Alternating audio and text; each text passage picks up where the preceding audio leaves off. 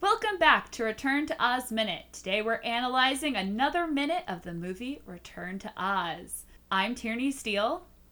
And I'm Mike Carlucci. And returning today is our guest from No Time for Heroics, Andrew Hawthorne. Yay, I returned to Oz! I did it! What? I did the movie! Good job. Also, No Heroics would be a very different podcast. No heroics. We're just like, oh, hey, Spider-Man? No, sorry. Can't come in here. Aww. And Spider-Man will cry. Homecoming just came out, and I'm very excited about Spider-Man. It's everywhere again. You know what? I'm a bad podcast host. I haven't seen Spider-Man Homecoming. But we have seen a lot of the other Spider-Man movies and are frustrated by that. Well, so I'm listening to Spider-Man Minute, which is hosted by Scott Corelli and Zach Luna. Yeah. And it's giving me a much better appreciation for the character of Spider-Man. Because I didn't really know much other than what you learn by cultural osmosis and then seeing the movies now that they're superhero movies and I go see all of them. But one weird thing that I've discovered is I never related to Tobey Maguire's Spider-Man. Sure, yeah. Like, it was a fine movie. I was glad it was, I saw that movie many times and enjoyed it, but I did not connect with Spider-Man. Yeah. And that was when I was a, college kid. That was when I was in college, and he was, kind of in college, but, a little bit older. And I just never clicked in. It's same thing with the Amazing Spider-Mans, even less. I was just totally not invested. Yeah. I love Tom Holland's Spider-Man, and I don't know what that says about me, that now that I am a girl in my 30s, I am like, I totally relate to this 15-year-old boy. Like, I don't know what it is, but there's just something about him, working on stuff under his desk for the shooters, and I'm like, yeah, that's cool. Yeah. I don't know. It's been a very weird summer. We've done 2 of the original Spider-Man movies on our show. We skipped the first one. We haven't done that yet, but we did 2 and 3. And I was never, I know I sound like a big podcast snob, but I was never a big fan of any of those movies. And so we're not very kind to them perhaps, but I don't know. I think it says something that we generally respond positively to Spider-Man Homecoming. And as you said, as we're in our 30s right now, in that movie, we're kind of the age of Aunt May. Yeah. Oh my God. I can't tell you because it would spoil the joke, but there's a scene where Aunt May just touched my heart. Yeah. She always does a little bit, but yeah, it was the whole thing. Anyway, this isn't Spider-Man Minute, but you should go check out that podcast. Yes. And you should check out No Time for Heroics. Yay. These are all fun things. We're living kind of a golden age. We are. Our own podcasting golden age. And on this podcast, we're going to talk about minute 79 of Return to Oz, which I've already said 3 times, but we love saying the name of the movie in the movie. It's a good movie. It starts with Dorothy winding up TikTok's thought, and with the Gnome King asking why she's come here. Why have you come here? Yeah. We have another jarring Mombi cut in the middle of I don't know if it's in the middle of the minute, but amidst this minute. And I'm just gonna start off with my first note, which is that TikTok's relaxation during his winding noise makes me very uncomfortable. It's like he's getting a nice deep tissue massage. Yeah. It's just an noise, and that does not strike me as a very TikTok-y in reaction.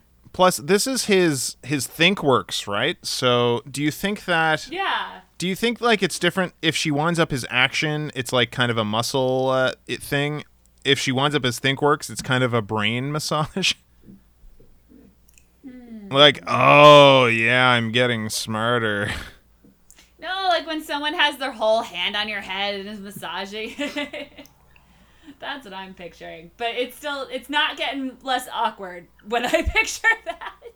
No, I'm thinking of it more like Popeye. When she's tightening his ThinkWorks, it's like Popeye eating the spinach. It's like TikTok drinking a cup of coffee. All of a sudden, he's like, oh, I was sort of thinking, I was thinking, okay, but now that you've reset me to max. Like now I'm in the zone. I'm strong to the fin itch. She has a line. I want to see TikTok. Oh, sorry. What were you going to say?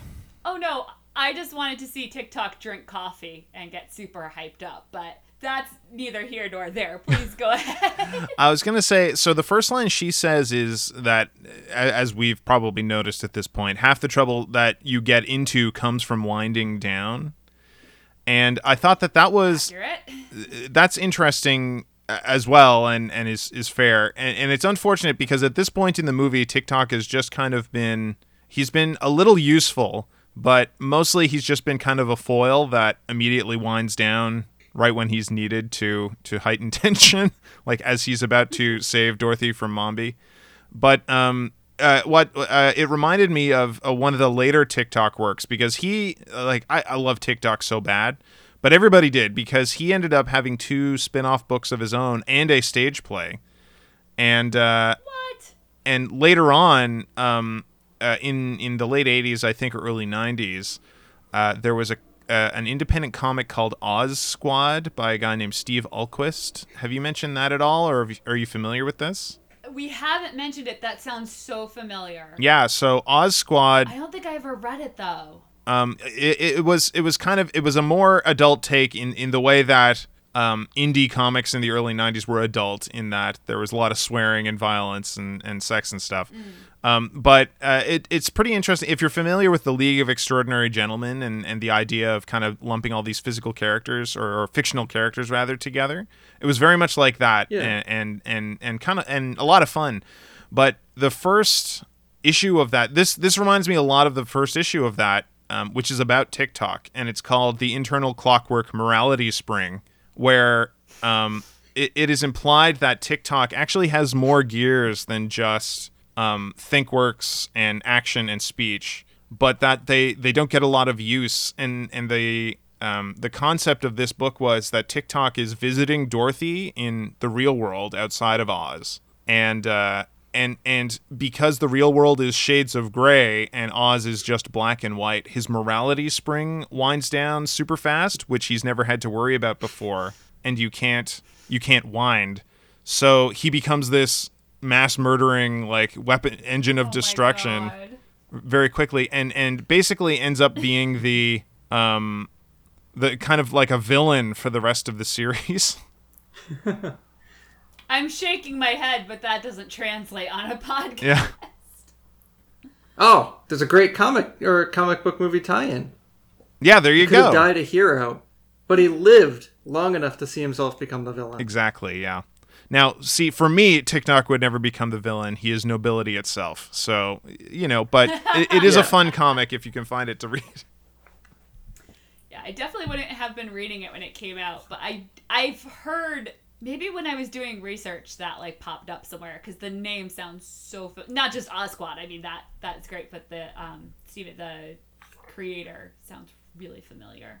But yeah, I love the League of Extraordinary Gentlemen, but I don't know that I could handle evil TikTok. He's and this is such a great minute for him. Oh my goodness, his theme music is back, and he's gonna save the day, and it's so sweet. His theme music is really cool too, because it's very military. It doesn't sound like anything else really in the soundtrack, and it's both military and robotic because it's very measured, and it works really well even when you see him, because he resembles the kind of old polished brass that you would see on a military bugle in World War I, which he's clearly modeled after the Great War.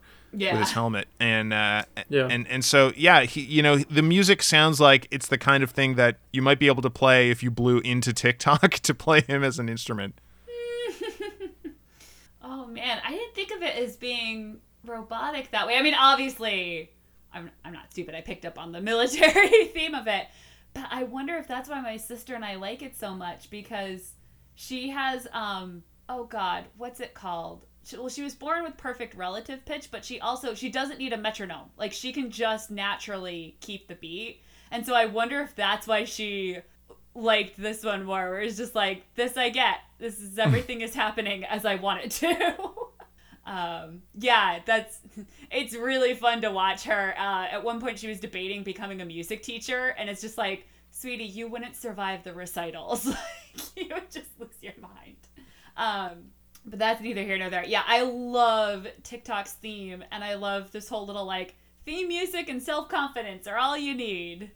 Yeah, and turning things around. The other thing I love about TikTok, and they do it well in this movie, is how people refer to him, because everyone just refers to him as the Army. He is the Army of Oz on his own, and he's proven to be. He's like, yeah, I'm the Army. All you need is me. And I love the concept of a single being that's like, yes, I'm the Army. And it also reminds me, speaking of music, of the Bjork song "Army of Me," which I often think of in tandem with TikTok. See, I just went down a Beatles path, and you're like, I am the Army is me. And it was like, he is all you need. Yep. Sorry. Yeah, it happens a lot. Yeah, this is, it's a really good minute for the prop costume set design. We get another cut back to Mombi and the Wheelers. Ugh. And I mean, we've already expressed our admiration for TikTok, and we'll have more before the minute's over. But, like, everything in this minute is gorgeous. Even the creepy stuff. Yeah. Yeah. Oh, before we get too far into the minute, after TikTok says his thinking could be tighter, okay. In the script, we actually cut back to Jack in the ornament room.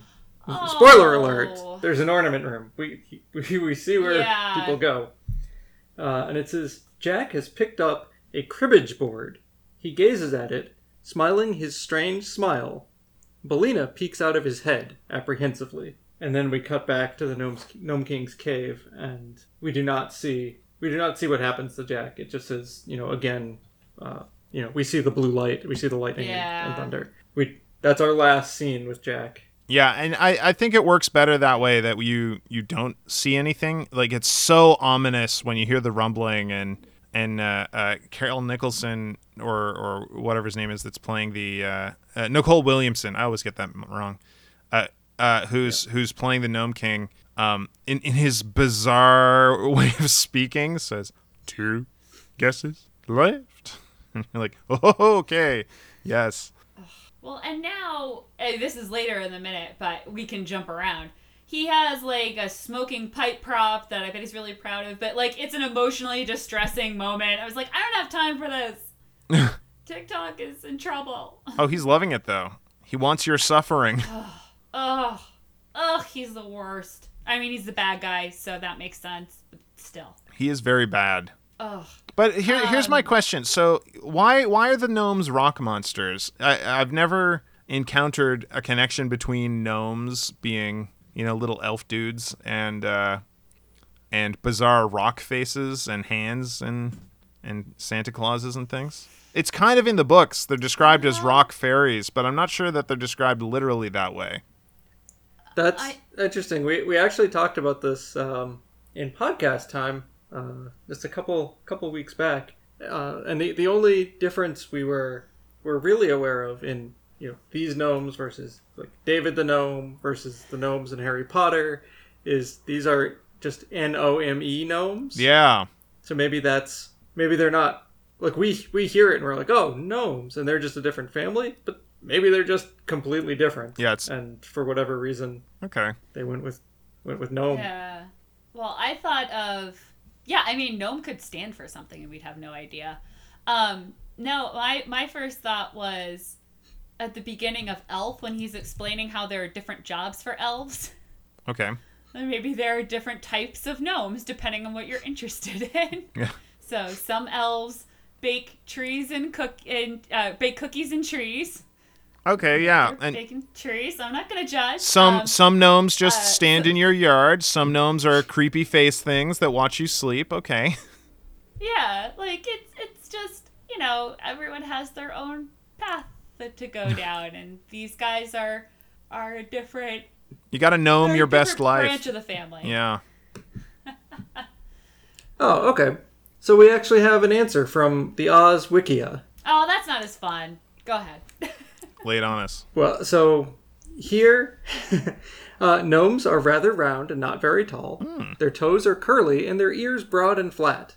They are the color of rocks, and their shapes are as rough and rugged as if they had broken away from the side of a mountain. They can cling to the surface of a rock as a fly does to a window pane. Okay. So there's precedent there. And So not what Disney went for, but yeah. yeah. In the 1985 cult classic Return to Oz, the gnomes are depicted quite differently from the books. They are shown as grotesque rock creatures, almost like gargoyles who are capable of manifesting themselves in any rock, with the most prominent one being the Gnome King. Wow, cult So, classic. Nice. It looks like Disney just Yeah. went to work. Hope you're enjoying being in our cult. Yep. And the Ozwiki also says that they do sometimes use the G spelling of gnome as well. They do, yeah. So- I've got some notes on that for a couple upsetting. minutes when he changes form a little more. Okay. Yeah. Yeah. Okay, Well, yeah. I couldn't recall if that they were in the books I had read or if they used the different spelling, but I guess he went back and forth. Yeah, well, I mean, Baum changed the spellings and the backgrounds on a couple things throughout as his ideas on the characters evolved, it seems. For example, the Gnome King had several different real names. Like, the Gnome King is just kind of his position, his profession? I don't know. Do you get fired from being a Gnome King? Do you get 1 or 2 warnings on that? I'm not sure. But his name is either Rokat or Rogetto, depending on which book you read, apparently. Huh. I don't remember that. And he's a really long-standing, yeah. No, they just call him the Gnome King, but he's a really long-standing villain in the books. He's in 5 or 6 books, I think, whereas everybody remembers the Wicked Witch of the West, and she's out in 1, you know? Yeah. Yeah. Well, he didn't get to be in an MGM classic, so of course You're no out. one knows what you're talking about. Yeah. I'm so glad Mombi's chariot is not made up of people. Even if they do a close-up of the mast. Yeah, it would fit in, though, with the rest of the horrific stuff we're seeing here, these doors made of hands and all of this. So, I mentioned it earlier when we saw it. I don't know why, because I guarantee as a kid, I did not care. I just thought the way the door appeared and disappeared for people to go make their guesses was cool. For some reason, now that I am an adult watching these movies, those hands creep me out so bad. Is it just me? Is there No. something like inherently creepy about the way they move? Yeah, everything in this movie is creepy. Everything is terrifying and unfriendly, and I still love it. Oh, okay. I still love it, make no mistake. Except for TikTok, he's incredibly friendly, and I want to be his friend real bad. That's fair. I've wondered about it. I think it's something with the way stop motion animation is. Yeah. Just the way it's performed. Because you don't the computer animation now is usually smoother, and there's something about the stop motion that makes it more like it is weird rock hands. It doesn't look as realistic, but it looks more, I don't know. Yeah. It just looks more alive somehow. I'd be interested to do a survey on children who did not grow up ever seeing, or a group of children who have not seen claymation or stop motion things, and see what their thoughts would be to some of these effects. We've had, Yeah. on occasion, we've shown movies from our childhood to young cousins and things like that, my wife and I. And I think it was, the most telling was, I think we showed Rainbow Bright and the Star Stealer to Oh, jeez. a very young child, which was a movie that was around when we were very young. And even that was enough to just really bother them viscerally. Because, yeah, this, you know, in the 80s, like these movies were not, they did not care about terrifying children or sparing them a horrific experience. And even I was watching an interview with Frank Oz recently, who's of course a puppeteer and played Yoda in the Star Wars movies. And he was talking about Jim Henson and how even Henson, who, you know, is one of the greatest children's entertainers of all time, believed that there was something cathartic about scaring a child in a movie and still like kind of bringing it home by the end of the film, because, you know, a child is going to encounter bothering and scary things throughout their life, and there's something inoculating about seeing it in a fictional context where it isn't actually going to hurt them in any way. and then they see people turn out okay. So even Henson, as you see in something like The Dark Crystal, is not afraid of scarring a child just a bit. They had more respect for us back in the day. Yeah, or just really wanted to beat us up a little more. No, I could see that though, because I grew up watching movies I saw way younger than I should have. But there is kind of something to that of, it's not, E.T. wasn't real. You know what I mean? Right. Like, you didn't have to worry about, there was something about, and especially in the cartoon movies, it's like, I saw every episode of the Care Bears. Darkheart is a cloud. I knew he was not gonna come get me. Actually in the cartoon he's a guy in a robe, but you know what I mean. Like, sure, but the Care Bears movie, everything is so black and white. Yeah, and the Care Bears movie is also really terrifying when that dude is like turning all the kids into weird lizard men. I don't know. There's a lot of gruesome stuff in those as well, and Return to Oz has to be on top of that pile. Just when you get to Mombi's headroom, like I think that might be even above and beyond anything else I can recall from a kids film that really bothered me. Yeah. Well, it's shot like a horror movie. Yeah. But for kids, if that makes any sense whatsoever. Yeah, for kids, headless bodies. But think of like when when that headless body is smashing the cabinet with a stool, and the way she's yelling as she comes up the stairs after them, like that is straight out of a horror movie. Yeah, and by the way, the heads are screaming throughout that whole Oz. scene, of course. Yeah. Well, they were woken up very jarringly. Very much so, yes. But yeah, actually, this is a perfect opportunity to ask you. So you grew up with this movie. I did. I saw this in right? theaters, yeah. Oh my gosh, yes, tell us everything. Yeah, well, Because I was less than a year old, so I did not see this in theaters. I was kind of raised by my mom in terms of my taste in fiction, and she really loved fantasy. She loved Conan the Barbarian. My dad thought she was nuts. And I inherited my comic book collection from her. And so she took me to E.T. when it was in theaters, and I loved E.T. All my friends were scared of E.T., and I didn't understand that, even though I was often scared of movies. But I loved Return to Oz, and I just remembered really not so much being freaked out by it, but a lot of the more monstrous and horrific imagery really stays with you from Return to Oz. But that my main impression of it was TikTok, because he's so awesome. And I think shortly after this, it prompted me to go. And I'd also grown up watching the original MGM movie, of course, and so. Like, was trying to make the connections between these two things and trying to figure out in my kid brain, like, why does the Scarecrow look so different now? That's weird. But you want to really mess with your mind. Mike saw this first. Oh, okay. Yeah, well, my wife grew up, and we still, by the way, if we're ever in an antique shop or something like that, either one of us is gonna touch green things and say Oz just in case. But Nice. That's great. She grew up with a series of cartoons, I think Japanese cartoons about Oz or adapting Oz that were much more true to the books.